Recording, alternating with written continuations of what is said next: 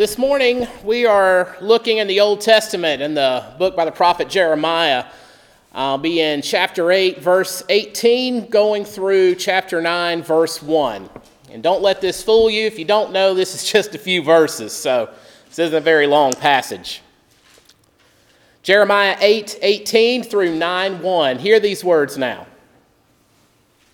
My grief is beyond healing. My heart is broken. Listen to the weeping of my people. It can be heard all across the land. Has the Lord abandoned Jerusalem, the people ask? Is her king no longer there? Oh, why have they provoked my anger with their carved idols and their worthless foreign gods, says the Lord.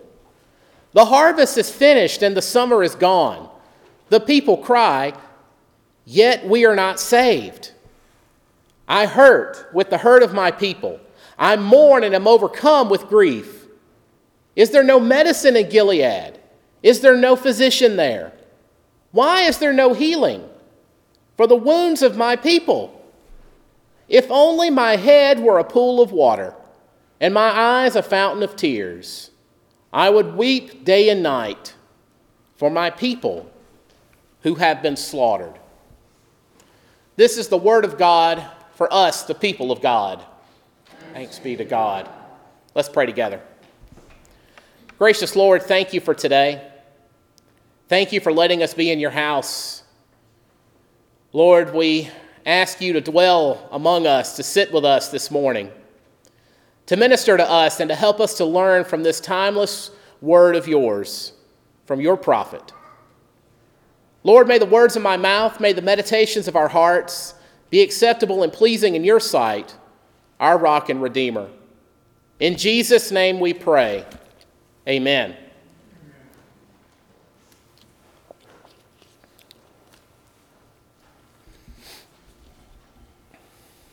Well, for reasons that I can only say are biological or chemical or something, our brains are kind of wired weirdly, I would say, because we tend to dwell on the bad things. We remember the bad things much more strongly than the good things. And studies have shown that for whatever reason that negative memories are much more powerful than positive ones. As most of you know, I'm a sports official. I referee football and also umpire baseball for high schools. And let's say the crew that I'm on for a Friday night football game, let's say we go out on the field and we make every call correct. Everything goes well. We just call it straight down the line. And then that moment happens when something isn't done quite right. One of us gets a call wrong or misses a call or we misapply a rule or something. Now, everything before that point and everything after that point could be perfectly fine. But that one moment where we might have made a mistake is going to be the one that everybody talks about until Jesus comes back. Do I even need to mention the Saints football playoff game last year? Or is it too soon? Everything was pretty good about that game until that one moment. And that's what we talk about the most when it comes to that game. But that's just the way we're wired.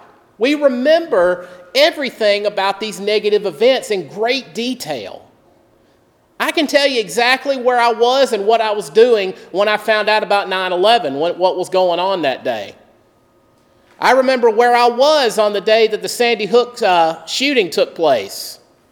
I remember what I was wearing when I heard about Hurricane Katrina devastating the coast and heading up this way and doing a lot of damage.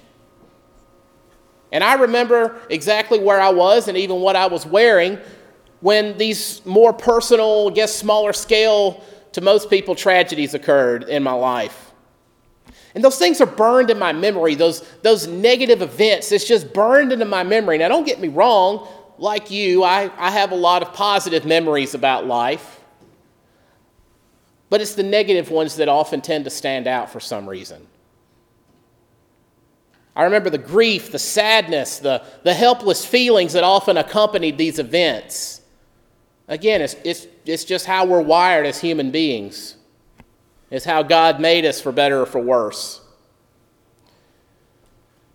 But every one of us has these events. I can pretty much guarantee that everybody in this room remembers where they were when they first heard what was happening in New York at the Twin Towers. And on and on. There are events that we can even remember the smells of what we were seeing and smelling and experiencing at that time. Every single one of us have at least one of these events in our lives. But when I talk to people of faith about tragic events, both those that are large scale and those that are more personal, there's one common theme that tends to come up, and yes, even among people of faith. The question is often, how could God allow this to happen? Where was God when the planes hit the Twin Towers? Where was God when Hurricane Katrina hit Gulfport and New Orleans and all points even north of there? Did a lot of damage around here, as I'm sure most of us recall. Well, the truth is that even if we didn't realize it in the moment, God was right there. God was right there in the midst. And something else about God, too. He wasn't just there. He was weeping. He was crying. He was upset by what was going on. Mourning right along with you. Trying to comfort you as best as he could or as much as you would allow him to. He was there. Now, we can all go back to the very beginning and we can ask, well, how are these things possible? Well, we go back to the Garden of Eden. Read about sin entering the world through the choices that Adam and Eve made, and thus rendered us into the fallible, sinful creatures that we are today. You better believe when that occurred, God wept. Because God weeps for and with his people. And he does it because he loves us that much. And weeping is exactly what we find God doing in this passage here from Jeremiah. And the reason that he is weeping is because of his people's decisions to sin. They've not turned away from their idols. They've not gone back toward God. And the second part of verse 19 says this pretty plainly. Oh, why have they provoked my anger with their carved idols and their worthless foreign gods? And as the prophet records, this is God asking that question. Now, there's a lot of debate about this passage, about at various times who was saying what, who was the one weeping, who was the one saying this and that. And depending on what commentary or what scholar you look at, you might get a different answer. Well, here's what I pose, and some scholars agree with this. What I pose about that is that it's both. Was it Jeremiah or was it God? The answer is yes.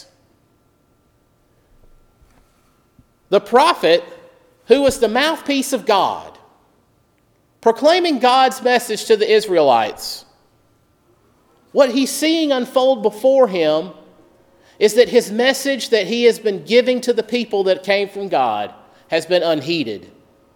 The people haven't yielded to the teaching that he's been trying to give them, the call to repentance. Now, the people up at this point, and what you see in the parts of Jeremiah previous to this, are that the people were saying, yes, we want to repent. Yes, we want to turn away from idols. Yes, we want to be God's people. But then they chose not to. They chose to not go back to God. They chose to not give up their idols. They chose to cling to those things. And the consequences of those sins were coming home to roost. And so Jeremiah's people were suffering because of their sin, and therefore Jeremiah was weeping for his brothers and his sisters. But likewise, God is weeping too. God is weeping at seeing his people that he loves so much, seeing them not turn away from their idols and turn toward him. And see, that's what God's love for us means, is he loves us so much that his desire and his will is for all people to turn back towards him, to worship and love him as much as he loves us and adores us. But both then and now, the choices of the people were anything but to turn toward God. Again, they didn't want to give up their idols. They just wanted to cling to those things instead of God. They wanted to cling to those meaningless symbols of animals and whatever else, thinking they could give them some kind of consolation, thinking they could give them some kind of power. Instead of turning toward the Lord God, they turned their back on him and didn't love him back. They loved their pieces of wood. And so God wept. You know, isn't it amazing how scriptures that were written a few thousand years ago, like Jeremiah was, speaking, of course, to events at that time, but also speak to events now? Because how often do we as a people, as a society, how much have we clung to our idols? How much have we clung to our sins willingly? Simply because, for whatever reason, we don't want to give them up. And that causes God to weep. We'll just look at a couple in particular as examples. Greed. How often are people harmed by greed? As most of you know, Jessica and I lived in Kentucky, in eastern Kentucky, while I was in seminary, right in the middle of coal country. An area decimated from poverty because most of the coal companies have left and gone away. And as a matter of fact, even this morning I read an article where a coal mining union executive had even said that coal mining is gone and it's not coming back. Even though it was promised that it would, he says it's just not happening and not going to happen. So coal miners are left without jobs or left in poverty. Very recently, there was a coal company that shut down and either wouldn't or couldn't pay their employees. So these people that had worked hard, gaining diseases like black lung, were left without a way to support their families and weren't paid the money they were owed for work they had done. But even the water. The Red River, and we lived in Powell County, Kentucky, and the Red River is the primary water source for the people of Powell County. That's where the two cities that are there, that's where they get their water. Most of the communities there, they get the water and treat it from the Red River. The Red River is also where a lot of coal mining companies have dumped their runoff. So the Red River is heavily polluted. And Powell County, Kentucky, as small as it is, and it's pretty small, per capita, it's in the top 5 in cancer rates in the entire country. And they believe it's largely because of the coal runoff that's gone into the Red River, and people have drank it. We see modern-day slavery even, where employers either underpay their employees, they make them work for free even. There are companies that knowingly and willingly make dangerous products and keep them on the market. One example just recently that we've probably seen on TV are the commercials for lawsuits against a company that made faulty ear protection for the military. And a lot of our soldiers have had to endure hearing loss simply because this company knew they were making a bad product and didn't want to spend the money to fix it. Instead, they ripped us off through our tax money, all because of greed. And I could go on and on about just greed, but I'll move on. Here's another example of how we hurt people, we hurt ourselves, and we hurt one another. How about the need to be right? Not putting aside our egos and just having to be right. To be correct, maybe I should say, would be the proper way to say it. Maybe you've heard, or maybe even you've said something along these lines. You know, it's my right to say that, even if it upsets somebody. I don't care. That's their problem. or people being shouted down because they disagree with someone. If you disagree with me, and this is probably the worst one, saying if you disagree with me, then you are my enemy. We have a lot of that going on, especially now. I think this is the most polarized I have ever seen society. If you're not completely with me, then you're completely against me. And this kind of mentality has ripped apart families. It's ended lifelong friendships. And it's even torn churches apart because of a disagreement on something that, honestly, at the end of the day, really doesn't amount to much of anything at all.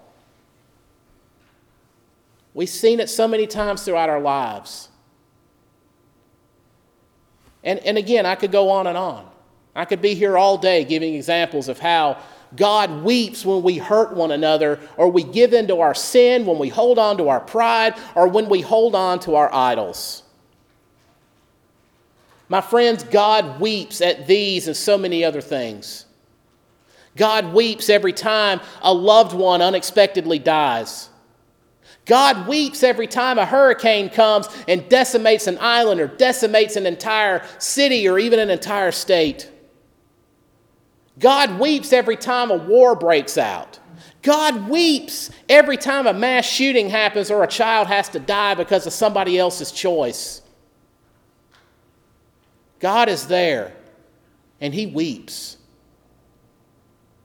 And the sad thing is that at least collectively, to a large degree, it's our fault.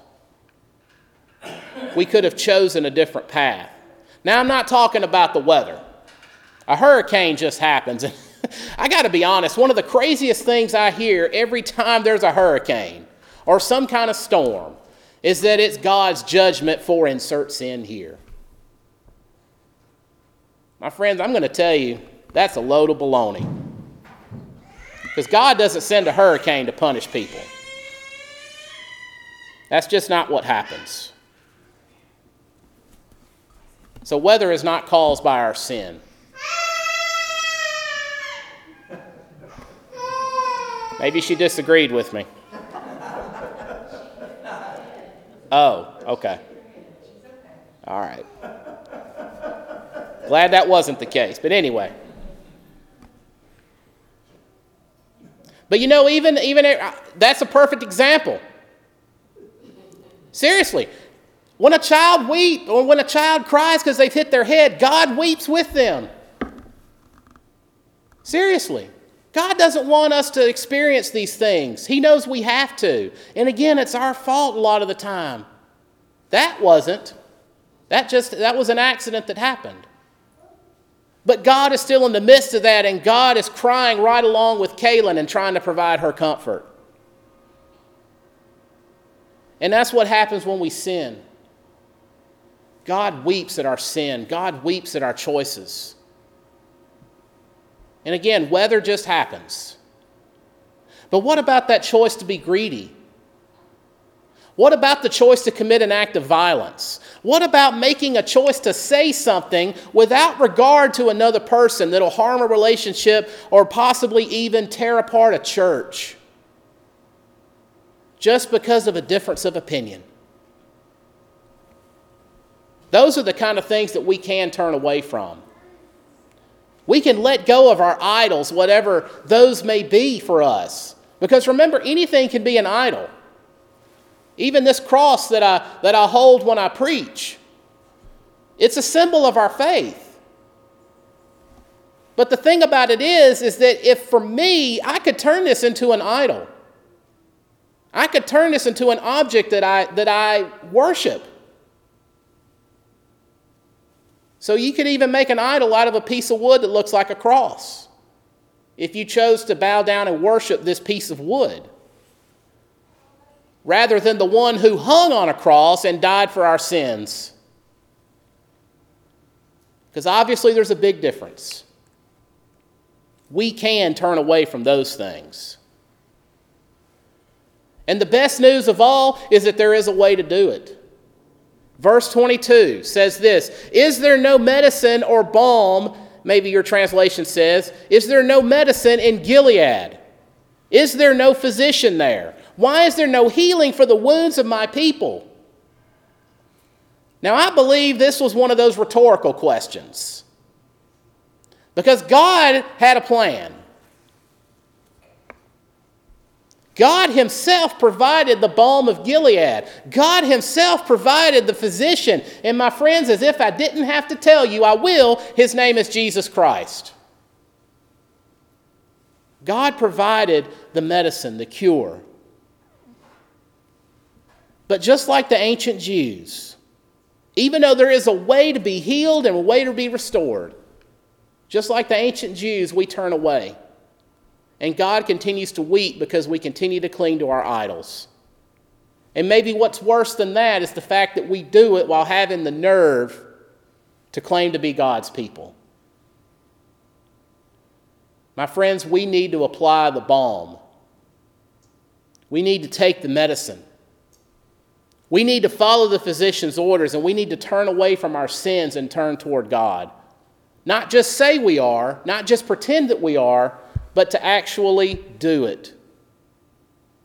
We need to actually be God's people. Because maybe when I prayed earlier, you noticed that I asked God to use us in his healing work if he could. And more often than not, that's exactly what God does. He uses his people to do his work. How often does that happen? Constantly. So at the end of the day, we have to make ourselves available to shine light into a world of darkness. Now I'm going to ask you something, and I want you to seriously think about this for a moment. Earlier in the service, when we took time to confess, remember when I told you to just go before God and confess your sins and leave them at his cross? Did you actually go into a confession and seek forgiveness of your sins and repentance? Or were you just following along because it was part of the order of worship? Something I asked you to do? Were you just going through the motions? Have you ever truly let go of your idols? Have you ever truly allowed yourself to be a child of God? My friends, I have good news for you. If you haven't, it's never too late. It doesn't matter how old or how young you are. It's never too late. As long as you have breath in your lungs and as long as you're walking this earth, it is not too late. God is not done with you yet. So it's never too late to let go of those idols, to let go of those sins, and to turn towards God. And to do everything you can through his help. I want to be clear, there is nothing of our own power we can do to save ourselves from our sins. But if we allow God to cleanse us, and we allow God to sanctify us, to turn us into the people that he wants us to be, well then, my friends, I can promise you it's going to be that much less that God weeps on your account. And if he weeps, it's going to be out of happiness, saying, "There is my child. Well done, good and faithful servant." Because God loves you that much. I'm going to say it again. God loves you that much. You are a beloved child to him. Even if you're over 35. You are his beloved child. You are his beloved son or daughter. Never forget that. So allow God to apply the balm, to apply the medicine to your soul and bring you restoration and healing. And then maybe even better than that, take that balm to other people. Show them what God can do for them. Show them that God wants them to be whole. Be a shining example of what makes God smile. And it's all out of his love for you and for me. Brothers and sisters, I offer this to you in the name of the Father, Son, and Holy Spirit. Amen.